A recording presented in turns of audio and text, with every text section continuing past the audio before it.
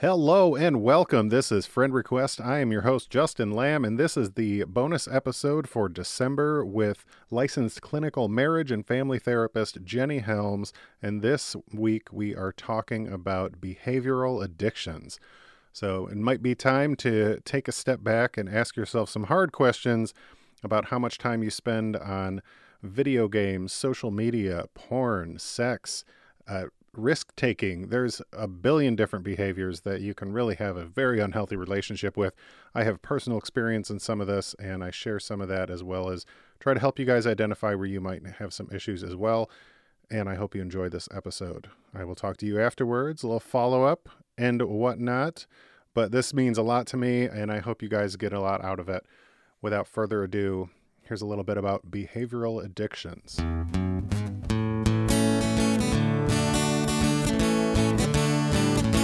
I'm back with Jenny Helms, licensed clinical marriage family therapist.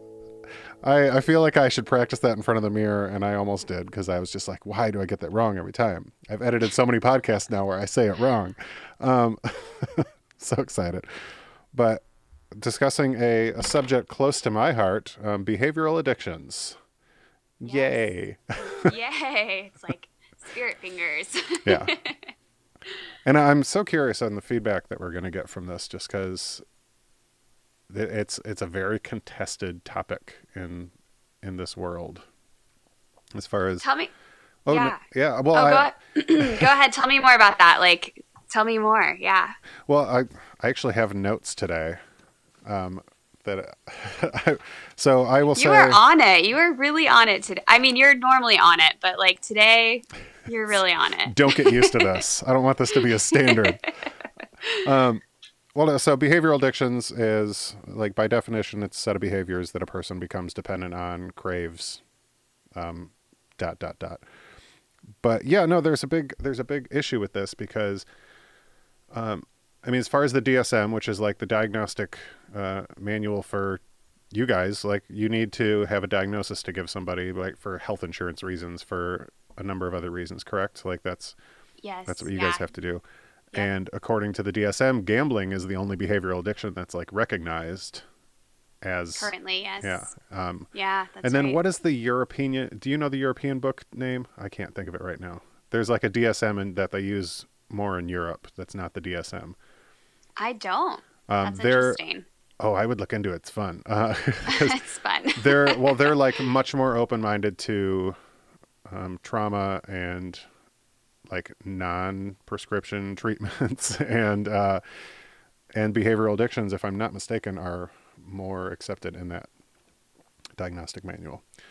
In the realm of behavioral addictions, though, outside of gambling, and we see this so prevalent nowadays, and I have personal experience with some of these, but there is food, plastic surgery, which is crazy to me, gaming, internet, risky behavior, like taking risks, which I never even thought about, but yeah, I feel like I already know someone in that category the second I read it.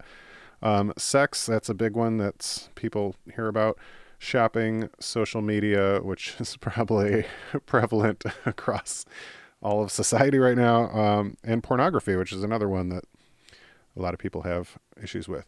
But so in the realm of diagnosis, I mean, like, you can't, right? Like, you can't tell an insurance company you're diagnosing a behavioral addiction. Like, that's why you're seeing somebody, right? Like, is that possible? Currently, I don't think that's the case. Yeah. So, like, I think you're right. Like, basically, if you put that diagnosis in there, because there may be some sort of like generalized thing. I'm only saying that because I'm not quite certain. Yeah, you don't know every billing code. And No, I don't know every DSM diagnosis by heart. But my guess would be that couldn't be the primary reason for treatment because it isn't recognized as like in the DSM as a diagnosable code or as medical necessity for insurance companies. So like with your diagnostic codes, it has to show what they call quote unquote medical necessity. Yeah. And so because that hasn't been recognized yet as a medically necessary reason to seek therapy treatment, they wouldn't cover that in therapy, essentially. And that, I mean, in the defense of that stance, and like I think any addiction, really, there's underlying things there, right? Like a lot of it, I don't think anything stems from like I just want to be addicted to something. I think I think there's always some sort of trauma or anxiety or I mean, I don't know, list of other things that are behind someone's addiction. And sometimes it's genetics and biochemistry and, like all the people that are addicted to opioids that just got like overly prescribed after a surgery and it just turned into that. And that's obviously a different subject. So we're not talking about chemical addiction because... Right. Although, I mean, it's interesting because I think people write off behavioral addictions but they don't understand that the biochemistry is actually still fairly similar with a lot of those behavioral because you're still getting the dopamine hits and stuff like that, right? So there's still a chemical that you're becoming addicted to, that response in your brain. And absolutely. That's why the behavior continues.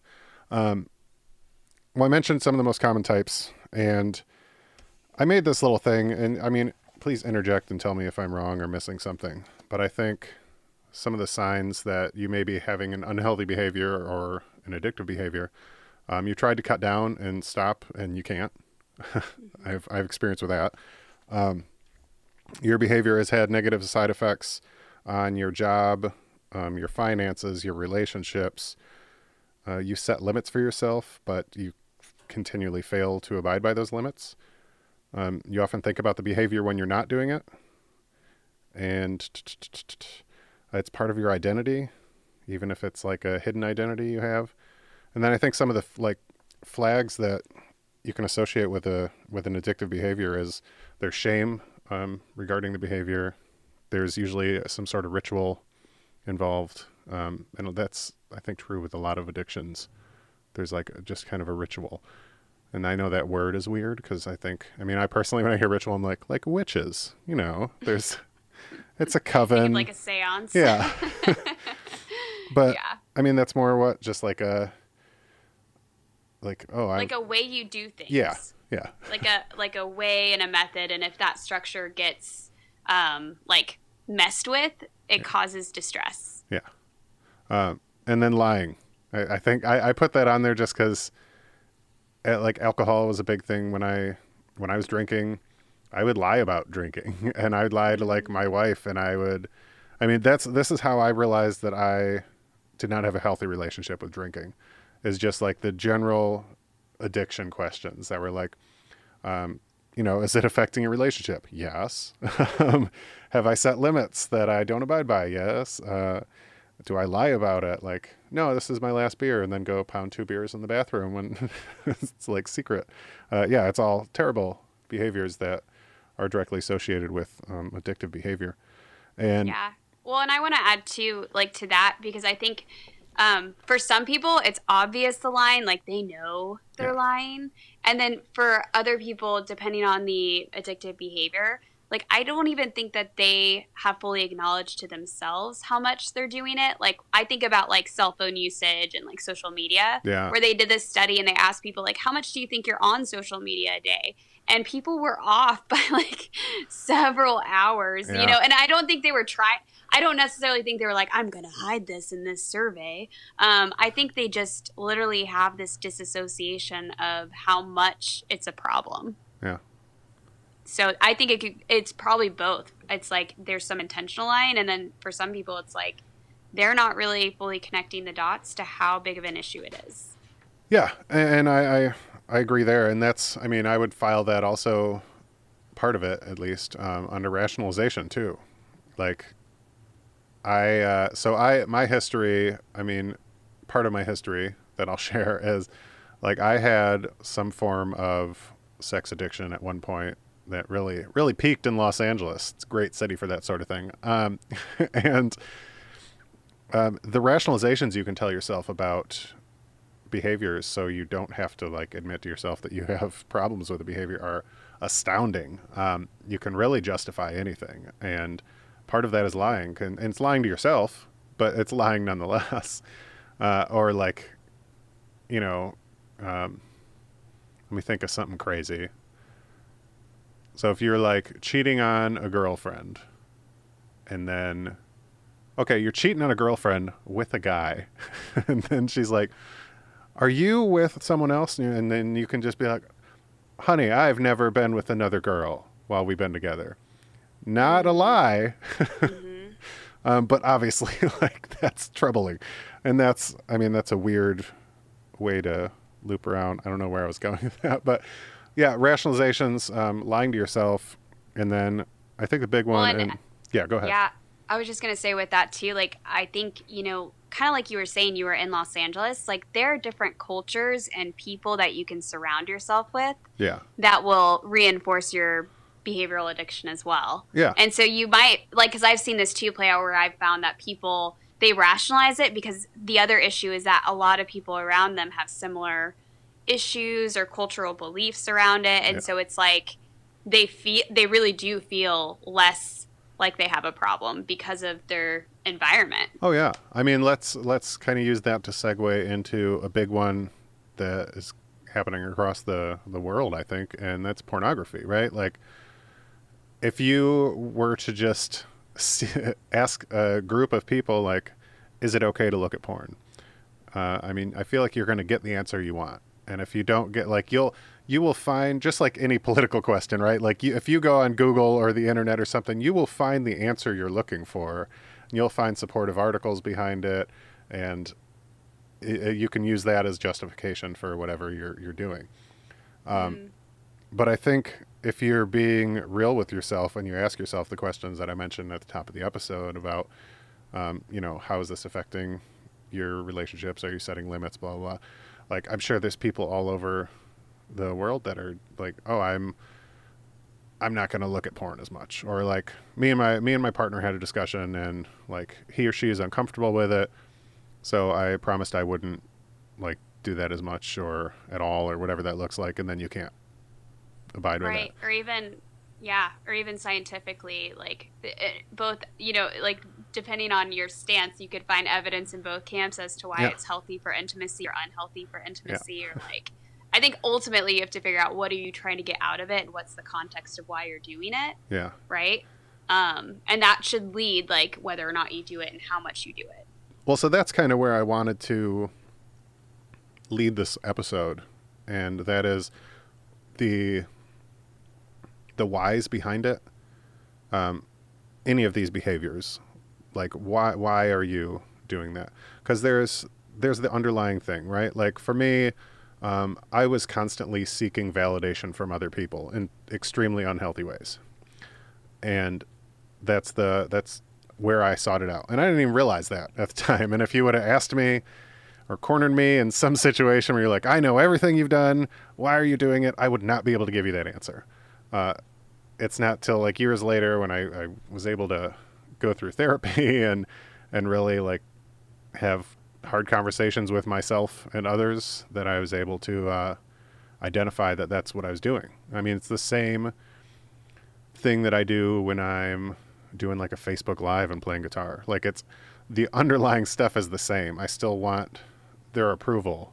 And then the thing behind that is I can't figure out a way to give myself that approval. So I think like the overall is I have problems with my own self-worth, and that was what ended up becoming addictive behavior across the board. I mean, you could probably trace alcohol back to that as well. So I wanted to discuss with you, especially given your profession and how many people you talk to and everything. And I want to know clients' names and addresses too. No, but yeah, okay, let's go through the list. Just kidding. But I want to talk about underlying causes of addictive behavior and like what are some of the more common ones, and how can people that might be listening to this and saying, oh, I check a couple of those boxes, like that are questioning these behaviors that they have, whether it be how much time they spend on their phone or how much porn they're looking at.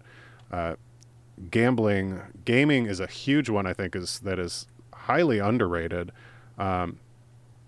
Because with video games today, I mean, they're made for you to sit there for hours and hours and hours. And over the years, as video games have gotten more popular, because I was a kid that was into video games, I've watched friends shatter their relationships over video games because they can't set limits for themselves, and they're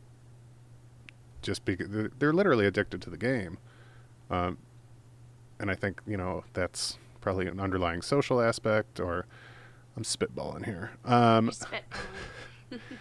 But yeah, I wanted to bring up some of the underlying causes and what, in your opinion and experience, what those are and how some people can address them if that's happening.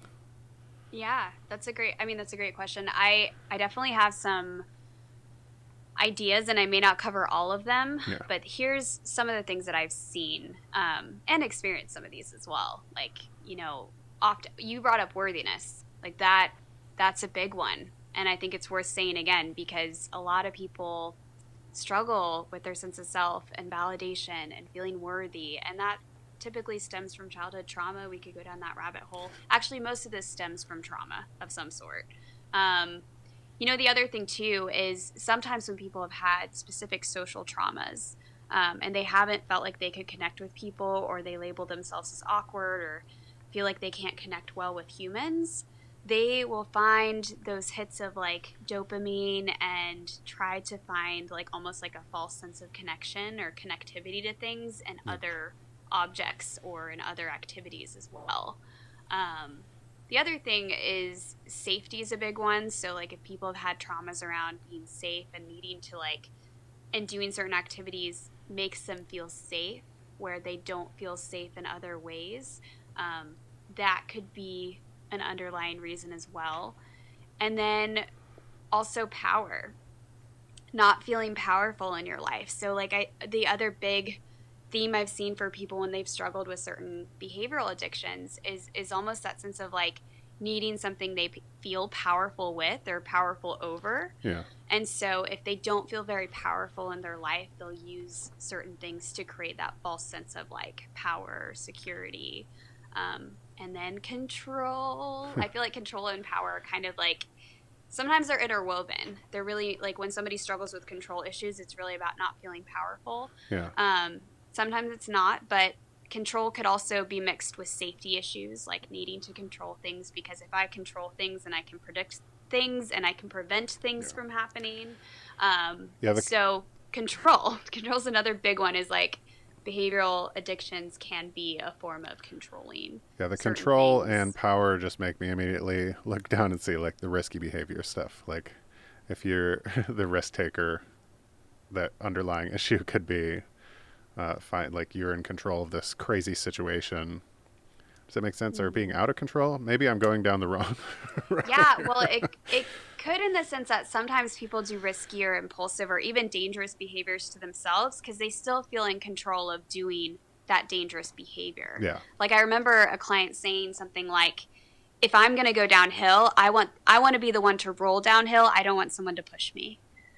And I was like, that's really interesting, because in that way you're I'm empowering myself to roll downhill, even though it's downhill. But it was they wanted to be in control of them spiraling down. Yeah. They didn't want it to be an outside external world force or something else. They're like, if I'm going to go down, I'm making myself go down. And you're just like, okay. Yeah. All right, you do that, right? So there is also this sense of that. And I'm only saying that because I'm I am sure I've had those similar thoughts and beliefs in my journey too. And trust me, I've had my own rebellion and different things that I've tried to cultivate. And sometimes it's a rebellion against the world, rebellion against certain family members or certain roles we've had to play,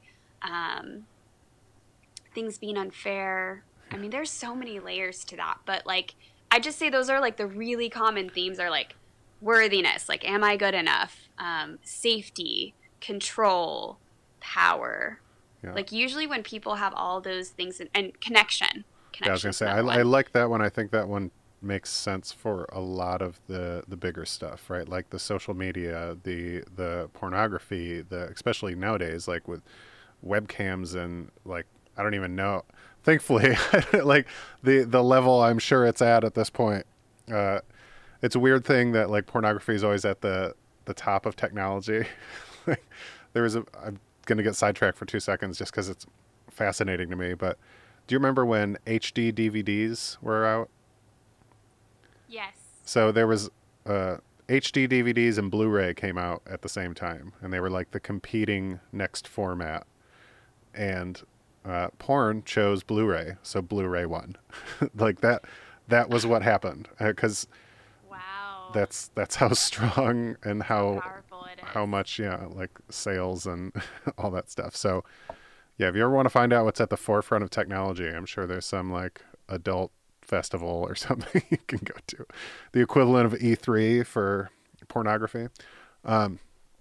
Anyway, but the connection piece makes a lot of sense for that, right? Like the gaming stuff, people are being social in games, right? They're in these groups and they're all like whatever fighting together, if it's like a Call of Duty type thing or like killing a dragon or whatever the fuck it looks like. But they're communicating, they're socializing, they have these groups of friends on there that they'll likely never meet because they live in other parts of the world and they're just like playing on the game together. But they're getting that connection that they can't get in person somewhere else. And I don't want to teeter into a weird area there because I feel like that's not bad, right? Like there's got to be a line there though somewhere with a balance. Right. Well, I think it's not bad. It's when we are trying to replace real connection with false connection. Yeah. That's, I think, where the issue lies. It's almost like if there's no other option for connection, false connection will do. But as far as like our emotional health, I kind of see it like it's similar to like our bodies. Even like real food we're gonna process that better. It's gonna nourish us better. Yeah. You know, I know this isn't a perfect metaphor, but something real connection is really what we're desiring, and false connection, it still leaves like it doesn't meet that need that we have as a human, and so we can never get enough. And we kind of buy into this message of like, if only I had more, and more doesn't actually do the trick. Yeah. Which I feel like that's true for so many things. Social media is just as far as connection. And I mean, what are you seeing in your job as like social media continues to kind of take over the world? I don't know. Do you see, I forget if you see like teenagers, kids at much?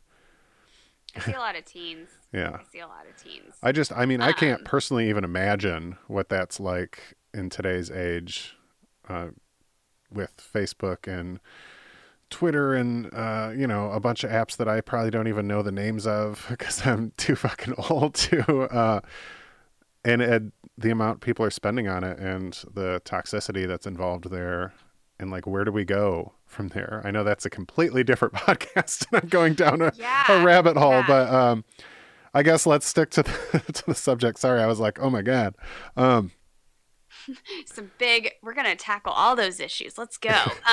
So let's use social media though as a baseline for something that anybody listening to this uses social media. I can almost categorically say 100% that is true. What are some questions the average user can ask themselves to see like if the behavior they have on social media is teetering into an unhealthy area? Yeah. Well, again, it's tricky because I think it's so easy for us to be dishonest with ourselves about this, and not like intentionally. Just it's hard because so many people struggle with probably using social media, or abusing it is maybe a better word. Like the things I see generally with my teenagers are that they don't realize like their social media usage. At least in the research and kind of what I've observed clinically, it's really clear that people get into depression and anxiety when they're on social media for an extended amount of time every day. And I think, again, we haven't connected all the dots here, but my understanding is that it has a lot to do with like the comparison thing.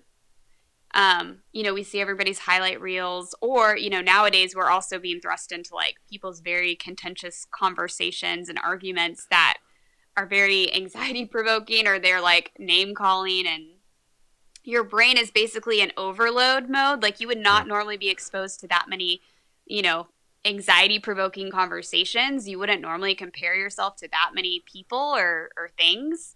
And so it's an overload, and we know comparison is a thief of joy. So depression. And then we know that like our brain's not able to fully sift through all these really hard and difficult viewpoints and topics. So like teenagers are also like thinking about things and a lot of things that they never had to think about. Like we didn't, like as teenagers, because we weren't exposed to so much, we weren't thinking about all these hot button issues. We were like, or at least for me, I was like, Gilmore Girls is on tonight, you know, like, and I had like other things. I had other teenage issues, don't get me wrong, for sure. But like, I feel for them in the sense that now all of a sudden I think teenagers feel like they need to be involved in like politics and some other things that their brain is not fully developed to, like it literally cannot absorb it and process it and critically think through it the way that a fully developed adult brain can. And there's now new research saying like the adult brain isn't fully developed until even later than 25 and 26 like we originally thought. Yeah. That's scary. That's scary. My brain actually might still be developing is what this research is showing. Get it, Jenny. You're younger than me. No, but they were saying it was actually like 35, 36 or something. And I was like, dang, I'm still developing. Like, there's things I don't know I can do. That explains all my breakthroughs in the last year. It's because my brain finally fucking peaked. But I will say, at least I will just briefly mention that I've observed that over time, like, I let go of things a lot quicker and I'm less stressed about things than I used to be. So I've seen my brain over time, like, I feel like mature and become more peaceful. Now, I'm not going to say it's naturally the thing for every person. I was going to say, you're also in a field that might allow you to do that more than others. That's true. I'm constantly having to work on stuff. So I'm like, ugh. Yeah. But yeah. But yeah, anyway, so long story short about social media, like I think this whole comparison thing, and because people are having to sift through all this information and we don't know how to like critically think about it and assume the best about people, like it's really bad for our brains. It's like it's creating more of a traumatic, anxious brain itself. So to me, social media usage has to not only be like about quantity of time, but it also has to be about what we're absorbing and like how we filter and boundary things that are not healthy for our brain to absorb, right? Because I'm like, one of the biggest things I do with my teen clients, especially since they struggle with like eating disorders, body image, all sorts of stuff. One of the big things we do is we actually have them sift through their social media and unfollow people that are not healthy for their brains or their I think everybody might have to do that once in a while. Yeah, and this is going to sound really weird, but like we all need exposure to like different types of people, different types of thoughts, different looking types of people. Yeah. So I always encourage people to diversify and follow things you wouldn't normally follow. So like, cause again, if we're only following certain like political sides or certain types of people, like you're really only getting like a certain viewpoint. But the other thing that's really silly is like we don't realize typically people only follow like attractive people on social media. And then we all think we're like, oh my gosh, like there's so many attractive people out there and I'm just, whatever. And it's like, no, this is like, not only is it like, you don't know how many filters are happening, but like, like that's not like representative of like the humans. General population. Yeah. Yeah. Go to Kroger, look around. Come on. So a big thing I do is I have them follow people that have like varying body types or like just, you know what I mean? Like just different things. And I know like that might sound very, I don't know. Some people may not be a fan of that, but I feel like it's just like we need to diversify like what we are looking at. Yeah, I don't disagree with that. I mean, think of I'm gonna control myself and not go off on a tangent. I will say, and then I'll drop it. I like if people did something as simple as follow more people of a different race than themselves, we might not have as many issues as we have today. Right. Exposure. Yeah, it's crazy. Yeah. Anyway, going back to like the original question is if somebody's kind of asking themselves some questions, how can they identify this behavior being unhealthy? What are your thoughts on, because this happens a lot, right? People are like, I'm getting off social media for a week or a month, or I mean, New Year's is coming up in how many weeks, and people are always doing New Year's resolutions like, dry January. People don't drink for the month of January a lot. And a lot of people try to like no social media for a week or all of the January or whatever that looks like. When you set those limits, so first of all, to me, if you're setting a limit like that, you're acknowledging like you need to take a break from this. And then secondly, if you can't abide by those limits, like you are thinking about it when you're not using it, and you're just like, I know I said a week, but it's been 3 days and like, that's pretty good. And then you like have to go back to it. Would you say that's like a pretty big red flag right there? Oh yeah, that would definitely be a red flag. Yeah. I would also question too that like if you do have these struggles, that like when you set up these challenges for yourself, you're going to like, even if maybe you're not fully in addiction mode, like you need to delete the app, or you need to like environmentally make it easy on yourself. Yeah. And then you'll know too that like if you've deleted the app and then you reinstall it, like that's like okay, been there.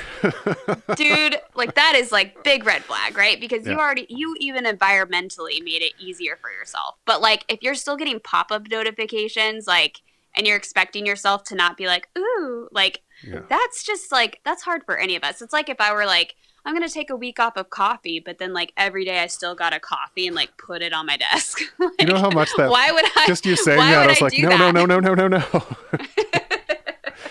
Oh my God. Because I'm like, that's definitely something I struggle with, drinking too much of. And I do, like, I will have to like take breaks or go decaf and like make sure that I'm not just getting addicted to like that noise. caffeine. That's the only substance I have left, Jenny. I need it. Gotta hold on to your vices. So, and yeah, I'm not like, and again, I'm not here to be anti-coffee, or I don't think it's, I don't need to fully talk about it, but yeah, I just wouldn't expect myself to not take a sip of coffee if I had like that mug right there beside me. So set yourself up for success. And then if you still do it, like, then you really know, like, yes, this is an issue. I brought that up too, because I think that's the most relatable thing. If you're falling under any of these categories, that a lot of people do, because it becomes like trendy online and stuff, is setting limits and then find out if you can like abide by those limits and how difficult it is. Maybe you do make it like the month of January without X, Y, or Z. How hard was that? And how much were you like raring to get back to it on February 1st?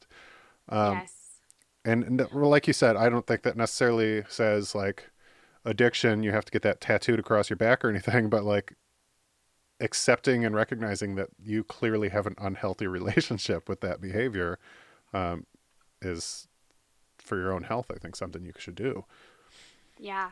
Well, and I think, some other indicators, kind of like you were saying, like if you're lying about it, if you're hiding it, if like the big one for me is like, obviously, like if it's impacting your work and like if you lose your job over something, or if the relational aspect, like if you're choosing to do this thing over being with people and over like socializing and like connecting with people. And I mean, not like, every now and then, like we do need some downtime or whatever, but like you'll know when like you're choosing this thing over cultivating friendships and like getting connected to people, like that's a big red flag. And I think it's going to be a harder one for people to catch specifically right now, because there's so much like genuine like isolation that we have to be in. I see nobody. I'm also exactly. And it's like, I genuinely worry that people will almost more so struggle with behavioral addictions because they're not going to be able to get that genuine connection. Oh yeah. And so they won't even notice that they're not like, you know what I mean? Like some of the red flags they may not even notice are like as big of a deal, because they're like, oh, I'm just, I'm quarantining or I'm isolating because of COVID. And it's like, well, yeah, there's been given a good amount of attention to alcoholics and drug addicts relapsing during this time. And I think that's true for behavioral stuff too. I mean, being alone for months at a time is incredibly difficult. Or, I mean, even if you're just like alone with your partner, like you're still going to have a lot of time where your head's going to, drift into areas that might be unhealthy, especially if it's something you've like addressed before. Enter the shame and rationalization to tie it all up. Oh yeah. Yeah. Yep. I think that's all I got. There's no more. Do you have? Did I? Don't worry, you are enough. Okay. Aw, hey. Then she laughed after she said it. Did you hear that? That's so not true. You're like, that's really not validating. This is what I do with all my clients. I tell them they're enough and then laugh hysterically. That's amazing. I need to try that technique. Writing that one down. Gosh, man. That why all my clients fire me. No, just kidding. Terrible. Just kidding. No, but I really think we touched on some really important parts, and I think we covered some really good stuff. So, I mean, whether or not you have a problem, I think you just have to be open enough to ask yourself that question. Yeah. So I think that's the biggest first step. Right. And I think we all could we're all still working on creating healthy balances and things in our lives, right? Like with social media, with shopping, with food, with all sorts of things, right? Like balance is definitely a dance that we're all doing.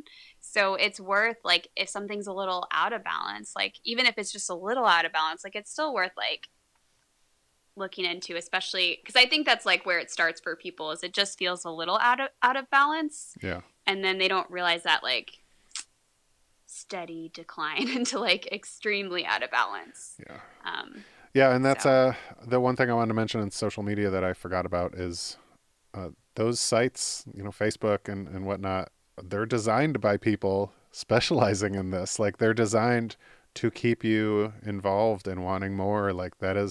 It's like the stupid little games that you play on your phone. Those are designed by people who know about addictive behaviors and know how to hit those little buttons in your brain that make you want to come back and get more. So it's sometimes it's not even your fault to some degree that you're constantly being pulled in because they're made to do that.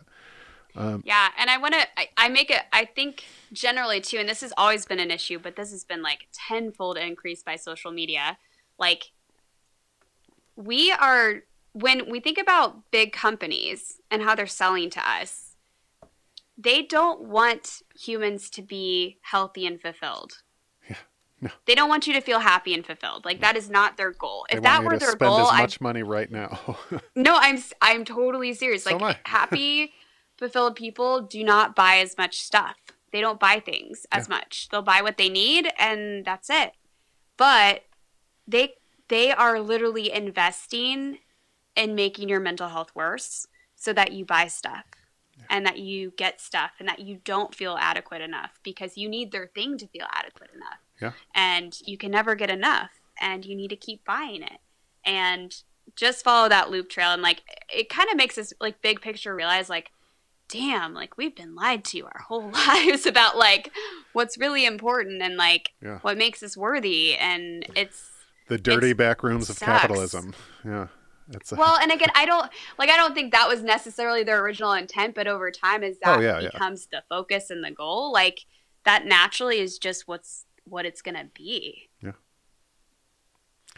Real bummer note to end on. But, you guys out there.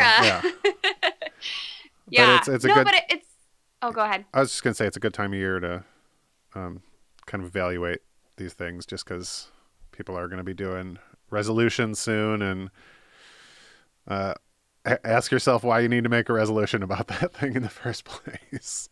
Yeah, and I guess to ultimately be focused on how you want to define your worthiness and how you want more connection in your life. Because I think if you're focused on ensuring you feel good enough and cultivating connection, you're going to be in a better space to not struggle with these things. Yeah. Well, thank you again, as always, for your time. And hopefully people got some out of this and be able to ask themselves some questions and get some balance on their own terrible behaviors. I didn't totally destroy their world with my capitalist. No. I like to think people know stuff. I mean, it's so weird now.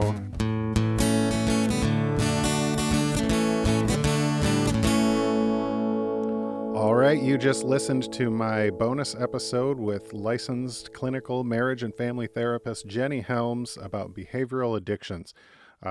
a lot going on there, and I hope you were able to take a step back, or maybe, sit with the information and come back to it at a later time. There's a lot of really unhealthy habits and coping mechanisms happening right now with the global pandemic. And, sometimes this is the best time when you have as much time as you do with yourself. It might be a really good time to reevaluate your relationship with some of those things. If you guys have any questions or have a story, please reach out. I can relate to this on levels you don't even understand. You can reach me at justinsfriendrequest@gmail.com or find me at friendrequestpod on any social media platform. You can also follow Jenny at Jenny Ann Helms, JennyAnnHelms, on any social media platform as well. And I highly recommend you do that. Great content out there. Once again, I hope you guys got a lot out of this. And this is our last episode before Christmas. So have a Merry Christmas if you celebrate. Otherwise, happy holiday, whatever you're celebrating. Hanukkah is, I think, ending as I'm recording this. So I hope you had a happy Hanukkah. And I will talk to you guys the week before New Year's, the week after Christmas. 1 week. Let's just say 1 week from today. If you haven't already, please rate and review the podcast on Apple Podcasts and shoot me some feedback. I thrive on the feedback. It's the only thing keeping me going, guys. I want to know you're out there listening, and if you have constructive feedback or positive feedback, or even if you want to call me a big old douchebag, feel free. Same email address, justinsfriendrequest@gmail.com. I'll talk to you guys next week. I love you. Take care. Bye-bye.